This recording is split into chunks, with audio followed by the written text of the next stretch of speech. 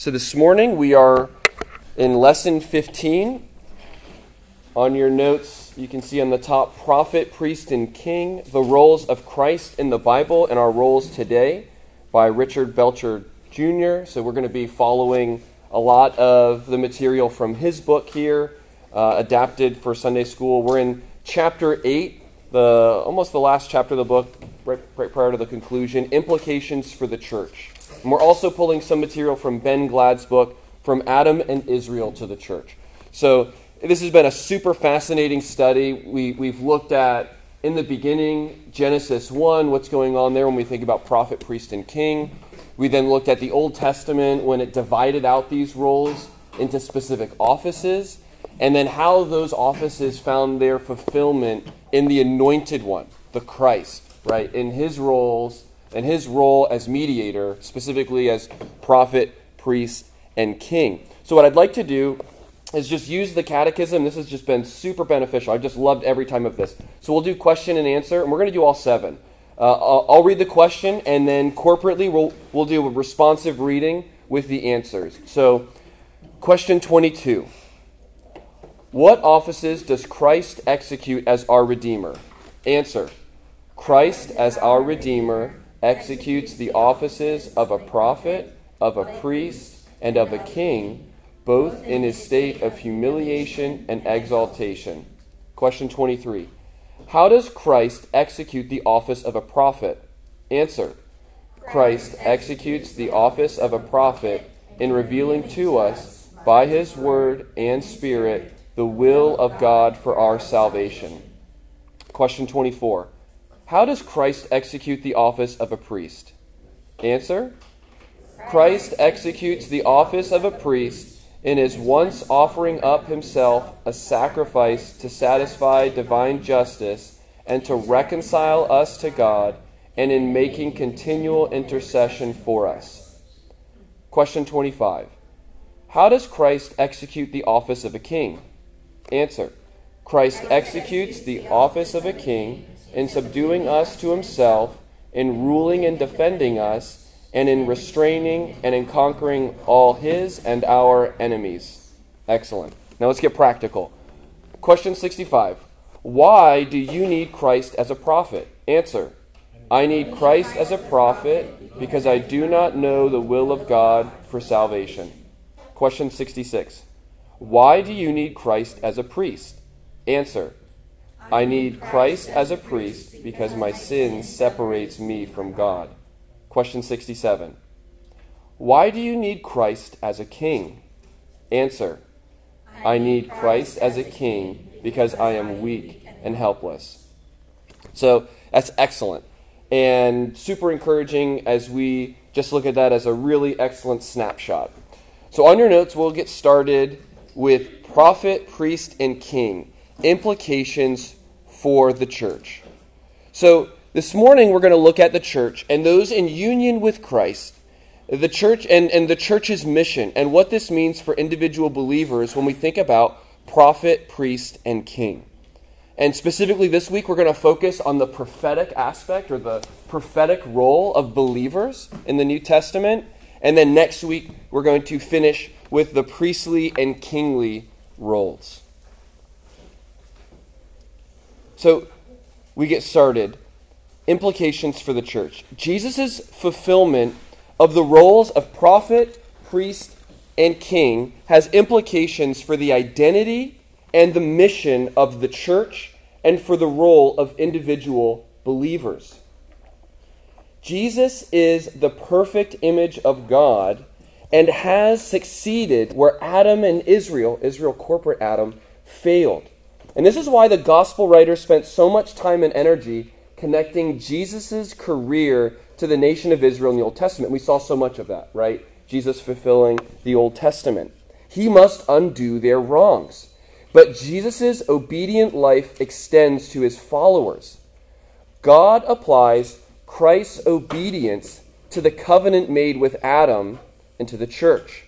The church is, through union with Christ, little last Adams and true Israelites. We reap the benefits of his work. We are what he is, and that is by union with Christ. Right? When we think of those phrases in Christ or with Christ, right? That's that idea of union with Christ.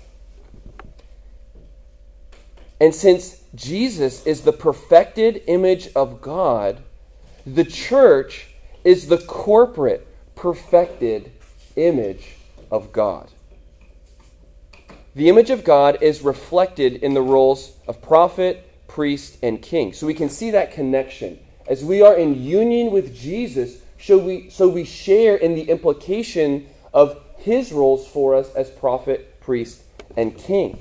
And just as a helpful little summary here, Ben Glad provided what I just previously stated, and then he helps provide a little summary. So remember, a prophet is one who hears God's voice, speaks on behalf of God to his people, and embodies his truth. So that's the prophetic aspect. And then priest was to mediate God's holy presence. And then king is to extend God's rule and reign and authority. And this is exciting stuff. The exalted Christ, through his life, death, resurrection, and ascension, has empowered his church to fulfill its mission through the Holy Spirit. And the church lives out what it already is in Christ, the image of God. And Belcher hopefully says, the roles of prophet, priest, and king demonstrate how the church can carry out its mission as the body of Christ. And this, again, is fulfilled through the power of the Holy Spirit. We're going to talk about that next on your notes when we talk about and think of the day of Pentecost. Because the coming of the Holy Spirit, right, when we think of Pentecost, it is the beginning of new creation. It is the bringing in of the age to come into the present age. It is bringing future realities now into the age to come, where we have this mixed reality, where we're still a part of old creation, right, corrupted creation, but then also we are now a part of new creation. You think of 2 Corinthians 5, right? You are new creatures in Christ. That's because new creation was brought in with Christ and his resurrection, ascension, and sending of the Holy Spirit. If you will, turn with me real quick to the book of John, just to kind of help set the right tempo. So Jesus talked about this in somewhat veiled language, right, in comparison to the New Testament authors who interpret and explain the work of Christ and what Christ taught. Turn with me to John chapter 15, and we're going to read verse 26 and then chapter 16, verse 7. And it's just amazing how much Jesus taught about the Holy Spirit in John 14, John 15, and John 16. So if we can have someone who would be willing to read John 15, verse 26. All right. Yeah. But when the Helper comes, whom I will send to you from the Father, the Spirit of truth, who proceeds from the Father, he will bear witness about me. All right, very good. So notice that in the beginning, right? But when the Helper comes, whom I will send to you, right? So from the Father. So the Father and the Son will send the Spirit, and there's a time when the Spirit comes. Now look with me in chapter 16, and let's read verse 7. Can I have someone read verse 7? Okay. Nevertheless, I tell you the truth. It is to your advantage that I go away, for if I do not go away, the Helper will not come to you. But if I go, I will send him to you. Excellent. So we see that connection. So the going away of Christ is connected with the coming of the Holy Spirit. And we're going to get into this in just a little bit on the day of Pentecost, and how these realities and what Jesus says here works out with the Old Testament and this idea of the pouring out of the Holy Spirit and the ascension of Christ and to his seat, being seated in power at the Father's right hand. So this marks the coming of the Holy Spirit as the Spirit of Christ to his people, indicating Christ's saving rule to the nations. And this becomes a new era, a new epoch in redemptive history, the end part of the last days, the age of the Spirit. So on your notes, the prophetic ministry of the church. And I thought Ben Glad here provided just a helpful catch here. The success of Jesus as the perfect prophet created a new humanity, the eschatological Israel, the future Israel, to embody God's law and communicate it to others. So let's think about that, the prophetic ministry of the church and what's taking place here. So on your notes, number 1, Joel's prophecy and the day of Pentecost. And that's what we want to do. We want to show and demonstrate how the New Testament identifies the beginning or the inauguration of what the Old Testament predicted, right? How it shows this fulfillment, but there's this aspect where it's already present, but then there's also this tension where it's not yet complete, right? We talk about that as this already, not yet tension of the New Testament. So, and like we said, on the day of Pentecost, in Acts 1 and Acts 2, the Holy Spirit was poured out upon God's people in fulfillment of Joel 2. So with that, open your Bibles to the book of Joel, right, all the way. So go back, Lamentations, Ezekiel, Daniel, Hosea, Joel. And so Joel is a short book in the Minor Prophets. If we remember Joel, it was prior to Judah going into exile. And there was a massive locust plague in Judah during this time. And that's what Joel chapter 1 talks about. And so just an overview, Joel 1 talks about, hey, there was this locust, and the people need to repent, right? Because of their idolatry and their sin, and they need to rend not their garments, but they need to rend their hearts. They need to repent and turn back to the Lord. And then Joel 2 says, remember what you guys experienced with the locusts? Well, there's a future judgment coming. But these locusts will be nothing like what you've experienced. And this is the great and awful day of the Lord.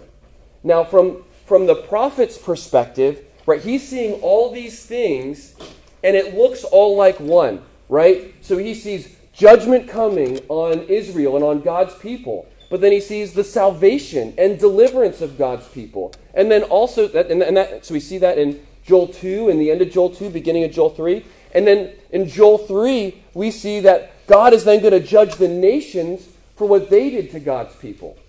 And that his people will be restored. And so the prophet's seeing all these things together, right? The great and awesome day of the Lord. And he pictures chapters 2 and 3 almost with these Eden-like restoration, right? He actually uses that. I don't remember if it's in verse, I don't remember. Was it verse 3? Yeah, verse 3. Thank you. So he's picking up on these things, right? And then he talks about this restoration following this judgment, right? And we see the restoration, if you find in verse 18, right, all the way down, talking about this restoration and the Lord having mercy and the Lord's deliverance and this saving reign of God that returns to his people, not in judgment, and that the invading army is removed and this abundance is returned and there's restoration to what has been restored. And this salvation that's promised, right, as we get down to the end,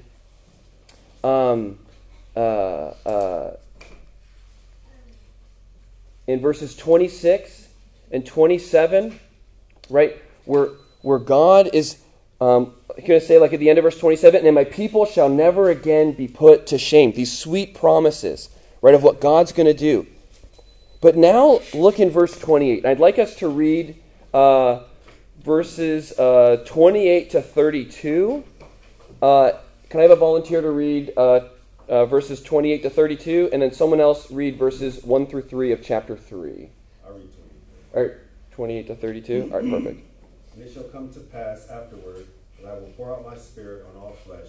Your sons and your daughters shall prophesy, your old men shall dream dreams, and your young men shall see visions. Even on the male and female servants in those days I will pour out my spirit, and I will show wonders in the heavens and on earth, blood and fire and columns of smoke. The sun shall be turned into blackness and the moon to blood before the great and awesome day of the Lord comes. And it shall come to pass that everyone who calls on the name of the Lord shall be saved. For in Mount Zion and in Jerusalem there shall be those who escape, as the Lord has said, and among the survivors shall be those whom the Lord calls. Excellent. And then someone who's willing to read chapter 3, verses 1 through 3. For behold, in those days, and at that time, when I restore the fortunes of Judah and Jerusalem, I will gather all the nations and bring them down to the valley of Jehoshaphat, and I will enter into judgment with them there, on behalf of my people and my heritage Israel, because they have scattered them among the nations and have divided up my land, and have cast lots for my people, and have traded a boy for a prostitute, and have sold a girl for wine, and have drunk it. All right, excellent. So we're going to come back to this text, but one of the things that I want to bring out right now in Joel chapter 2, verse 28, look at in verse 28, and it shall, in the beginning, and it shall come to pass afterward that I will pour out my spirit on all flesh. So talking about the day of the Lord, judgment, and then after that there's going to be this pouring out of the Holy Spirit on all flesh. And that's going to be really significant when we come back. So, and like we talked about,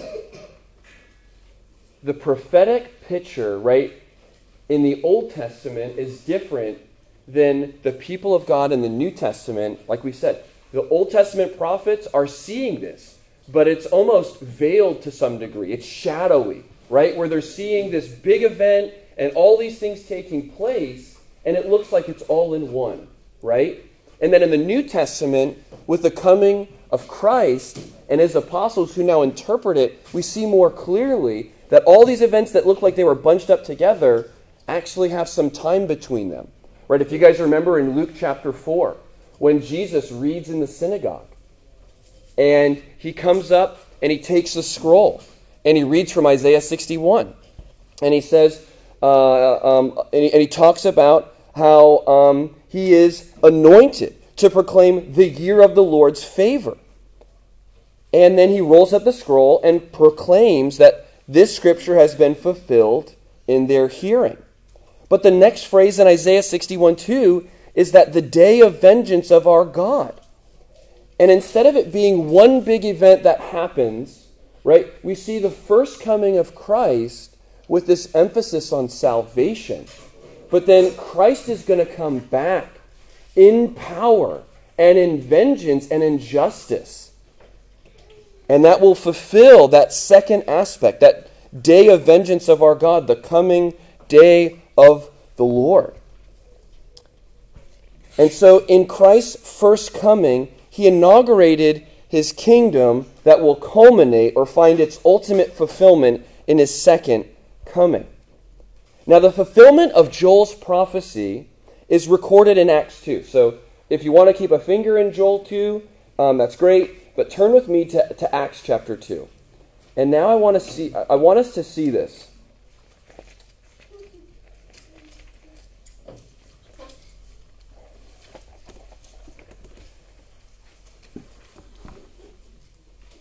And I think this is important that we note this. The sending of the Holy Spirit is the culmination of Christ's work and inaugurates the Messianic age characterized by the preaching of the gospel in fulfillment of the mission that Christ gave his disciples. Right? We think of Matthew 28, 19 and 20. Go out into all the world and make disciples of all the nations. And I just want to read that one more time. The sending of the Holy Spirit is the culmination of Christ's work and inaugurates, it begins the Messianic age. Right? The Messianic age was the new heavens and the new earth. Right? And that starts now. And how is it characterized? It's characterized in the church through the preaching of the gospel and the building up of the church, fulfilling the mission that Christ gave to his church. All right, so Acts chapter 2, and can I have a volunteer read verses 17 through 21? All right, Rich, yeah. And it shall come to pass in the last days, saith God, I will pour out of my spirit upon all flesh, and your sons and your daughters shall prophesy, and your young men shall see visions, and your old men shall dream dreams. And on my servants and on my handmaidens I will pour out in those days of my spirit, and they shall prophesy. And I will show wonders in heaven above, and signs in the earth beneath, blood and fire and vapor of smoke. The sun shall be turned into darkness, and the moon into blood, before that great and notable day of the Lord come. And it shall come to pass that whosoever shall call on the name of the Lord shall be saved. All right, excellent. So the context here, Acts chapter 1, you have the disciples are in the upper room, and Jesus says that the Holy Spirit will come upon them, and they will be his witnesses. And then we see the Holy Spirit come upon them, and they start preaching in different languages to the people. And they all say, well, what is this? What's going on? And this is the apostolic interpretation of what took place. Because now there is something new that has occurred in redemptive history that had not happened like this in the past. And that is the coming of the Spirit of Christ. And look again, right? So just like we identified, right, in verse 17, I will pour out my Spirit on all flesh. Right? You look down in verse 18. I will pour out my Spirit, and they shall prophesy.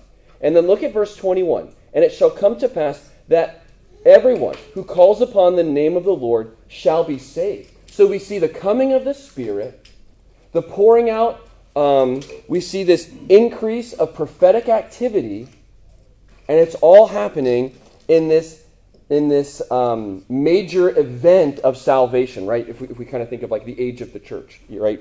This messianic age. That people are being saved as they're turning to the Lord and calling upon his name. But turn back and look at verse 17 again. Notice the beginning. And in the last days it shall be. Right? And he's quoting from Joel 2, verse 28. But Joel 2 describes the day of the Lord, and in verse 28 says, it shall come to pass afterward. And so here we have the apostolic interpretation of the Old Testament and what's taking place here. That this is the fulfillment, and we right now are in the last days. With the coming of Christ, he has brought in the last days, right? We think of in Genesis 49 when it talked about the ruler coming from Judah.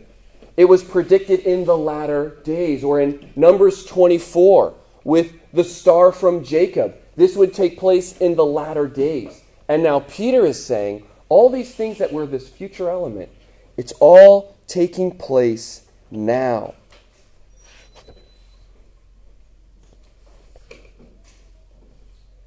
And so we see these aspects of Joel's prophecy that have been started or begun or inaugurated that relate to the church's mission, including salvation, those who call upon the name of the Lord. And then we see this aspect even of that second aspect of the Lord's return on that great day of judgment with the wonders and signs that will take place.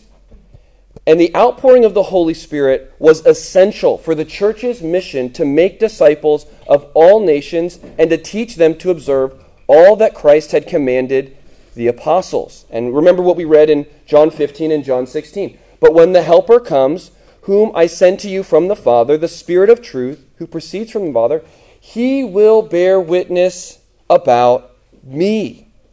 Right? Or John 16:17 again.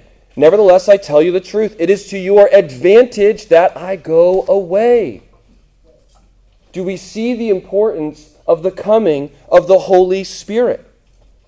Because Christ must be exalted, and redemptive history must move forward to that predicted end state, the new heavens and the new earth. And so look with me in Acts 2. Just go a little bit farther, right? Because Peter sums up this very well, where he ties all of this in very helpfully in verse 32.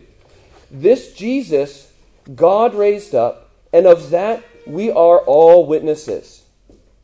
Being therefore exalted at the right hand of God, we talk about not just resurrection, but ascension,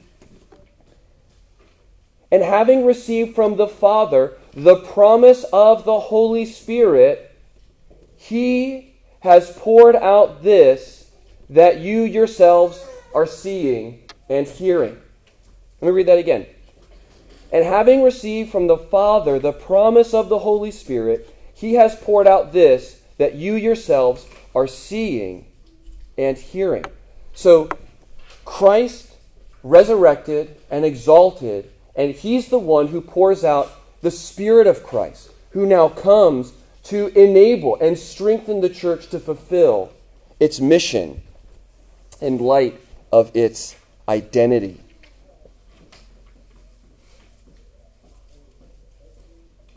Right? This inaugurated this messianic age, the new heavens and new earth. It's the new creation in this beginning form. So what's the result of this? Right? When we tie in Joel 2, pouring out of the Holy Spirit, inauguration of the age of the Spirit. So the expectation, and so we'll transition now a little bit more, right? So that was like, some precursor, helpful background, get our minds kind of thinking, right? How's the Bible, putting all of this together? But what we just saw was a major redemptive event, right? And we're going to talk about this. In the same way that we saw major events with the coming of Christ and his work, right? His life, his death, his burial, his resurrection, his ascension, and all those things need to be interpreted. Now we have the coming of the Holy Spirit, which is one more event that must be understood and interpreted by the apostles. And this expectation, right, that as you have redemptive events, right, you think of like the Exodus in the Old Testament, right? Well, you have the Exodus, and then you have God raise up people like Moses to explain it to the people. How do you live in light of this? How do we understand and interpret this event? Right? And Gerhardus Voss has explained this well. He and I don't think it started with him, but in his biblical theology, talking about redemption and revelation, right? Keeping those R's together, super important, right? When we think about Scripture and canon, super helpful. So you have these redemptive events, God's saving reign where he intervenes and delivers, and then God reveals and explains these events to his people. Because redemptive events do not explain themselves. They require God's interpretation for us to understand them. And so when God establishes the new covenant in the blood of Christ, we would expect written texts to testify to the terms of the new arrangement that God was establishing with his people, just like we saw with the old covenant. And Jesus promises his disciples that the Holy Spirit would be given to them to teach them all things, to bring remembrance all that he had said to them, and guide them into all the truth. And that's in John 14, verse 26, and John 16, 13. Reference for later. If you will, just turn with me in your Bible. We will take a look at this text, Ephesians 2:20. Right? Because the apostles are agents of God's revelation, and they play a key role in laying the foundation of the church. And I almost feel like every time this comes up in a Sunday school, I'm going to read it because this text is so critical, right? Especially with the charismatic movement and other groups that talk about revelation that it still takes place today. To me, this is such a critical text. So Ephesians 2:20, right? That we, the church, are being, verse 20, built on the foundation of the apostles and prophets, Christ Jesus himself being the cornerstone. There's one foundation, and it is the apostles and prophets, right? They are the ones who have built the foundation for the church upon which Jesus is the chief cornerstone through the Spirit, building up that building. Right? And we see that it's the apostles and those associated with them who are the ones who are performing signs and wonders, where God is verifying and validating the truth that they're speaking. And even in fulfillment of Joel 2, we see major figures and minor figures who are prophets and the prophetic activity taking place. Right? We think of Peter or Stephen or Paul, or even some of the minor figures like Ananias or Cornelius, right? Seeing visions and dreaming dreams. And Agabus is identified in Acts 21 as a prophet who spoke according to the Holy Spirit. Or we think about 1 Corinthians 14. In 1 Corinthians 14, where Paul talked about those gifted with the gift of prophecy. So we see that there's this increased prophetic activity fulfilling the prophecy of Joel. But once the apostles laid the foundation for the church, there was no need of further prophetic revelation. The focus shifted from prophetic revelation to proclaiming and explaining the Word of God that had been handed over from the apostles. Or like Jude 3 says, the once for all delivered to the saints, faith. Right? It's a particular faith that cannot be adjusted or dorked with, right? It is God's doctrine handed down through the apostles. And anything that was not in line, according to Galatians 1, with apostolic teaching was a curse. And Revelation 22 says that whoever's going to add revelation after the apostles was under a curse, similar to that Old Testament curse.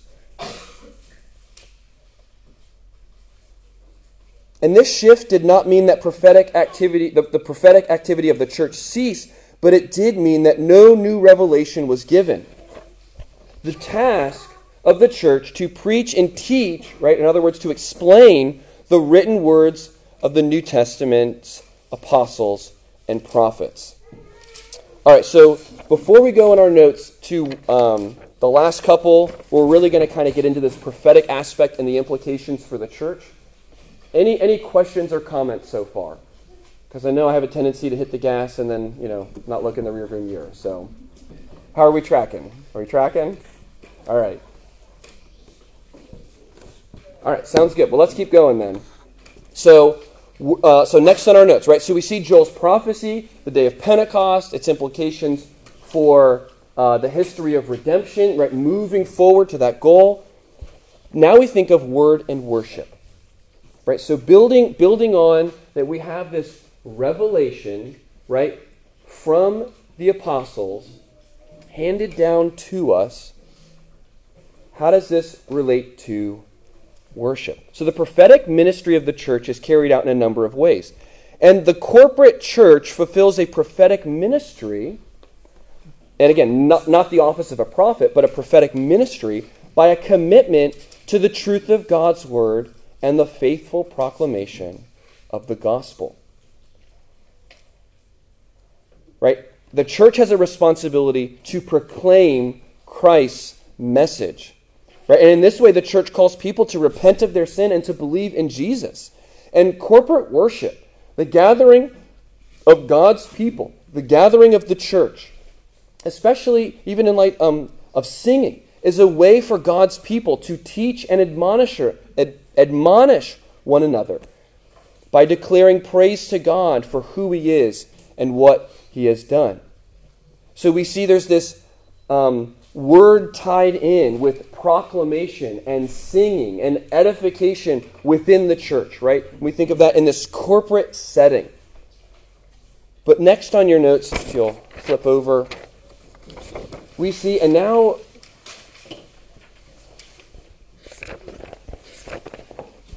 actually, you know what? I'm going to mix this up real quick. I'm going to go to the end. So,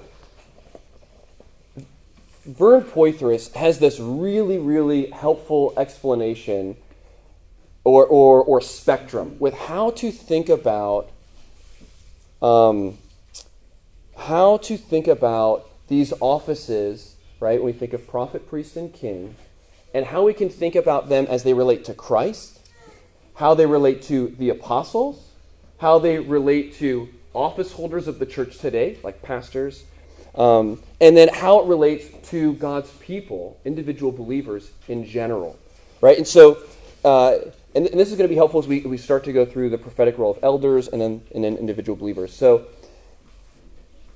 if you will, you think of two major spectrums, right? You have one major part is divine authority, right? Or divine commissioning. And we see this with Christ, the Messiah, the anointed one. And then secondly, we see it with the apostles, right?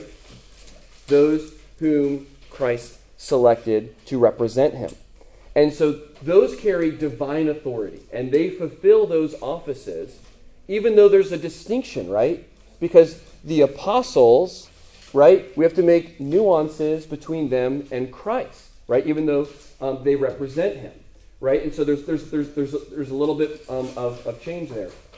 But then you have this second part, so you have divine authority, and then you have biblical authority, and that's where you have office holders of the church, right, which is different from apostles, so we need to make distinctions there. And then lastly, you have individual believers, right? And you make that distinction between individual believers and their implications, and then office holders, apostles, and then Christ himself. So I don't remember the name of the article, but it's just a helpful paradigm, so that way we don't start to conflate or have the wrong kind of overlap, like individual believers, and they're really fulfilling a role like an apostle. Like, no, that's not good. That's not healthy, right? Like, we need to make those, and so we want to keep those clean. And so I think that is helpful. So let's now talk about, under biblical authority, number 3 on your notes, the prophetic role of elders. And again, it's just helpful to make sure we distinguish. The prophetic aspect of the office of elder is different than a prophet, right? And as long as we make that nuance, I think that will help us. Because according to Ephesians 4:11 through 12, God provides the church with gifts. And those gifts are people, leaders, who are given that prophetic role of teaching and proclaiming for the church's sake. Right? And Andrew had a really helpful explanation on that. If you want more, go listen to that sermon on Ephesians 4. Very helpful.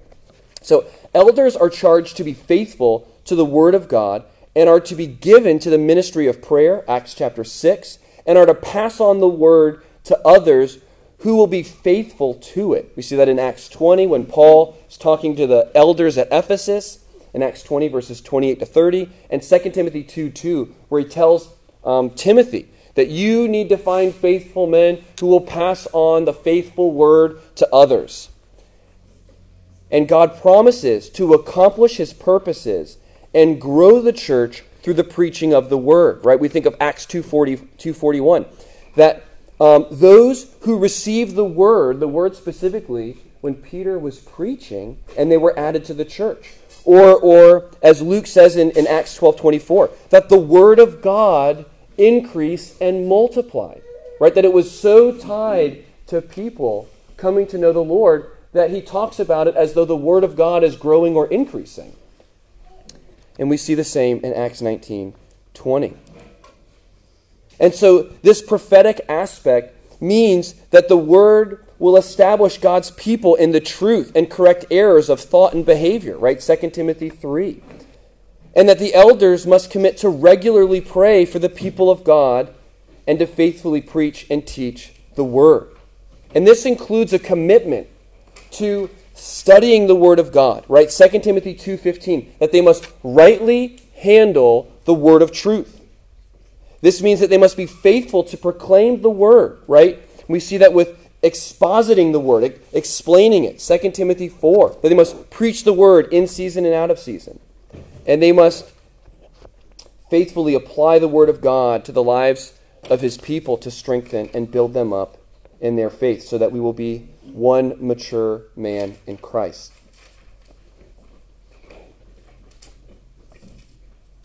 So on your notes, so we see the prophetic role of elders. And now I just want to do a little like subcategory of that, right? We think of what are the implications for preaching? What should we expect when we think about preaching and this prophetic aspect? And there's many or multiple implications, but I do just want to bring out one or two.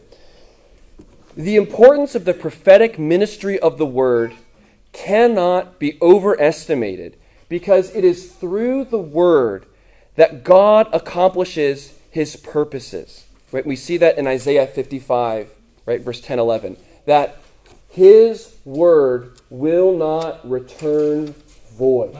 Right? Our job is not to reinvent it. Right? Our job is to be faithful. Faithful.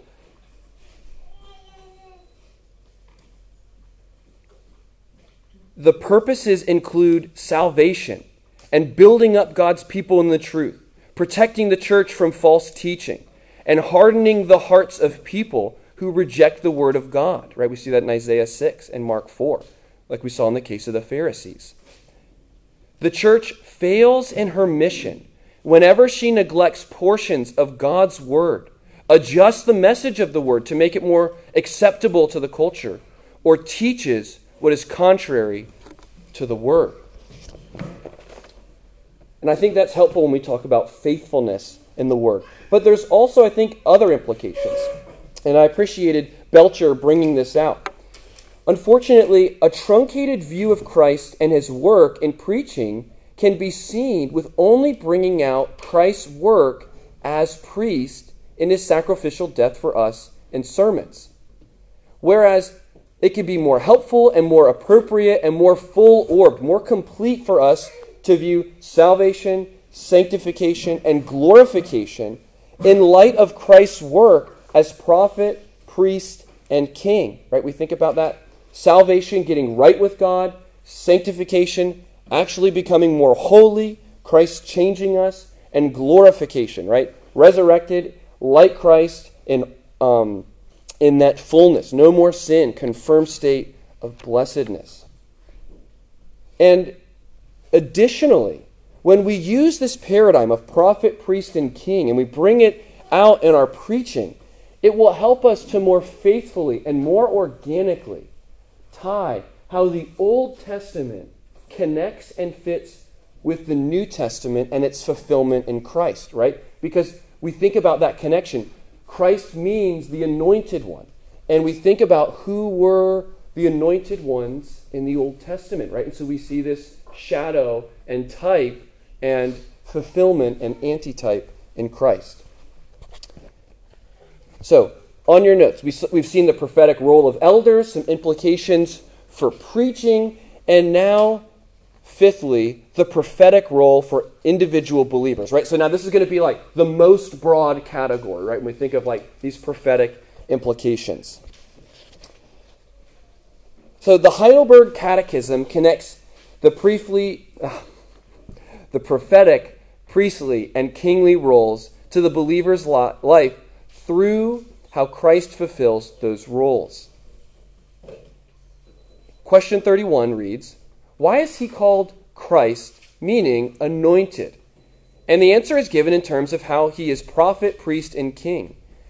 Jesus is described as our chief prophet and teacher who perfectly reveals to us the secret counsel and will of God for our deliverance. Then question 32 asks, but why are you called a Christian? And the answer, because by faith I am a member of Christ, and so I share in his anointing. I am anointed to confess his name. Now I want you, so one of the texts that they reference in the Heidelberg Catechism, and I want us to read this together, is 1 John 2:27. So turn with me. Because this is really interesting, right? Not only the overlap of anointed language with the Holy Spirit, right, that we see with Christ, and now with individual believers, but then John uses it to help the believers understand and situate themselves with the false teachers that he's dealing with in the epistle of 1 John. So 1 John 2, and in verse 27. Can I have a volunteer read verse 27? 1 John 2:27. But the anointing that you received from him abides in you, and you have no need that anyone should teach you. But as his anointing teaches you about everything, and is true, and is no lie, just as it has taught you, abide in him. Interesting. So, very, very interesting. The anointing of the Holy Spirit mentioned in 1 John 2:27 is in the context of dealing with false teachers who deny that Jesus is the Christ. This anointing refers to the ministry of the Holy Spirit in bringing people to an understanding of the gospel and the person of Christ. But there's implications to this. Not only does the Spirit regenerate and indwell believers, but he also continues his ministry of illuminating their minds to the truth of God's word. Notice, this anointing is a remedy against false teaching because the believers that John is writing to are not inferior to the false teachers. They also have the Spirit who teaches them. Now, sometimes people can take this too far, and they're like, I don't need a pastor in my life. I have the same anointing you do, right? And they kind of downplay the offices that Christ has given for his church and for the church's good. But we don't want to go too far on the other side where we forget about the importance and the power of the anointing of the Holy Spirit to keep us faithful and true to God, even in light of false teaching in the church. Right? So what he's doing is John is invalidating the authority of the false teachers. And he also needs to encourage the believers to continue under these difficult circumstances, following what they know to be true. And so I think that's helpful because it brings out this prophetic aspect that we also share in this anointing, and then its implications for us to know the word, rightly handle the word in the local church, and be accountable and responsible for it. But this prophetic role of believers also consists, as we said, in handling the Word of God and its practical use in our daily lives. Every believer has a prophetic role, right? And there are many ways to think of this role, right? A believer must be committed to study and understand the Word of God to fight against sin in his or her own life, right? We must daily meditate upon the Word, right? We think of Psalm 1. And then not only that, but to minister to others, right? And to speak the truth in love, like Ephesians 4:15 says. We have that believer-on-believer aspect where we must be speaking the truth in love to one another. A father must understand the Scripture to lead his family in the study and use of God's Word. And a mother must be able to apply the Word of God to her children daily. In this way, the Bible becomes foundational to everything a believer does in life. And it's fascinating. Ben Glad, he also makes this point, so we basically been following mostly from Belcher, but Ben Glad makes this point, that in Ephesians 3:10, Paul, when he's talking about the mystery of Christ and the church, he says that it is through the church that God makes known his manifold wisdom to the demonic rulers and authority. Right? And there's this prophetic aspect, right? But it's not sometimes as we think to take that, right? Because we think of that with the church in action, the church in evangelism, the church in preaching, the church, right? And just fulfill that blank. But Peter O'Brien helpfully says that it is not by evangelism or social action or any other additional activity by God's people. Instead, through the church signifies that the very existence of this new multiracial community, Jew and Gentile together as one, equal standing in Christ. It is in this unity, in one body, that it is the manifestation of God's rich, diverse wisdom. So there's this prophetic aspect not only in what we do or in studying or in sharing, right, embodying and proclaiming the truth, but simply by being the church, by being members of the church. And as we gather together, right, and live life with one another, it proclaims God's manifold wisdom. So we see that additional prophetic aspect. And so, any questions so far? I know that's actually going to bring us to the end. So, any questions, or was there anything that like stuck out to you? Like, wow, okay, that's really interesting, or that's a really helpful perspective. And we'll just go ahead and open it up. That last point you made about the in Ephesians 3. Summarize that again for me, because I'm thinking of something, but I don't know if the comment is relevant. But I want to understand what you were saying. Yes, yeah. So in Ephesians 3:10, the rulers and authorities in the church. Correct. Yeah. So when it says in verse 9, and to bring to light for everyone that is in the plan of the mystery hidden for ages in God, who created all things, so that through the church the manifold wisdom of God might be made known to the rulers and authorities in the heavenly places.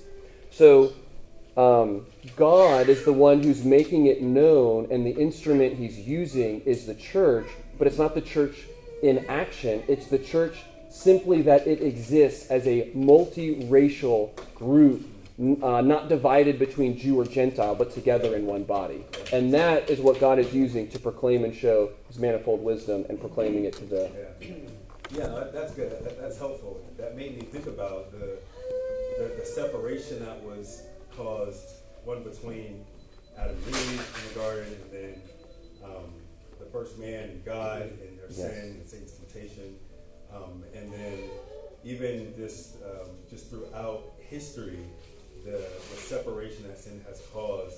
Think about even Babel, where there's this people together building a tower, and then there's a disbursement, which is also a curse and blessing. But now in the church, there's this reversal of those things, that separation, where you have these people being brought back together as in the one new man. Yes. So there's even in that this display of God's power and the reversal of the curse and the fall and sort of the residue from that is all being reversed in Christ. Yes. Yeah, that's helpful. No, that's awesome. And it's really helpful the way you just captured that. I wish I would have had those notes.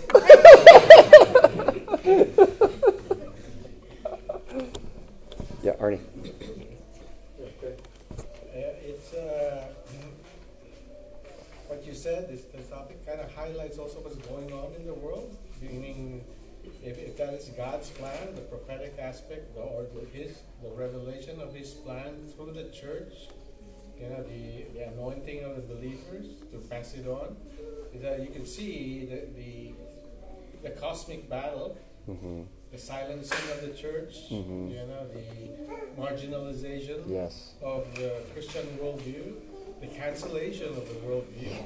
You just see this battle. Yes. It's not so much as, differences of people, but they are against God, and they're mm-hmm. Trying to subdue that worldview or God's reign, Christ's reign, both in the redemptive and the eschatological aspect of it. Yes.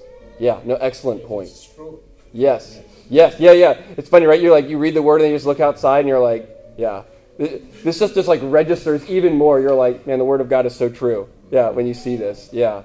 Anthony, you were gonna say something. Yeah. When we first came in, when we were talking about the foundation being built and the church being built upon the foundation. Yes. I was just like, I don't know, I just visualized it, and it was like, Christ is the cornerstone, the chief cornerstone of that foundation, which was laid, and then the church is built upon it. Yes. And it's like, it's the spiritual church. Yes. That, we can't physically see necessarily that complete building up of that temple. Yes. And it's glorious, and it just keeps building. And, yes. And I was thinking about when David, he wanted to build the temple, and God said, no, your son is going to build it. But he thought Solomon, but it was pointing towards Jesus. And I just thought of all that, and I was like, wow, that was Yes. No, that's an excellent point, right? And how this is Jesus building his temple. It's the church. And it's God's holy people being built up where the Spirit indwells based on the foundation of the apostles with Christ himself. Yeah, that's an excellent point. It's so beautiful. And then in Ephesians 3, as we were talking about, like, it's that spiritual church being built up, it's being seen by the heavenly rulers and authorities. It's not, it's not just the physical, but it's the heavenly authorities. Yes, that cosmic picture. Yeah. It's so funny, right? Because sometimes living in America, we take the cosmic out of it, right? We almost become like anti-supernatural, or we're scared to talk about like Satan or angels, whereas, in other countries, right, there's like maybe an overemphasis, super interesting. Yeah, good point. All right, well, let's go ahead and thank the Lord for our time, and let's go ahead and close out. Father, we worship you. Lord Jesus, mediator, we worship you. And Holy Spirit, Spirit of God, we worship you. Thank you for our time. Encourage and knit our hearts not only to one another, but to you in your worship and praise. Stir us up and lead us as we now go to enter corporate worship together for our good and your glory. Amen.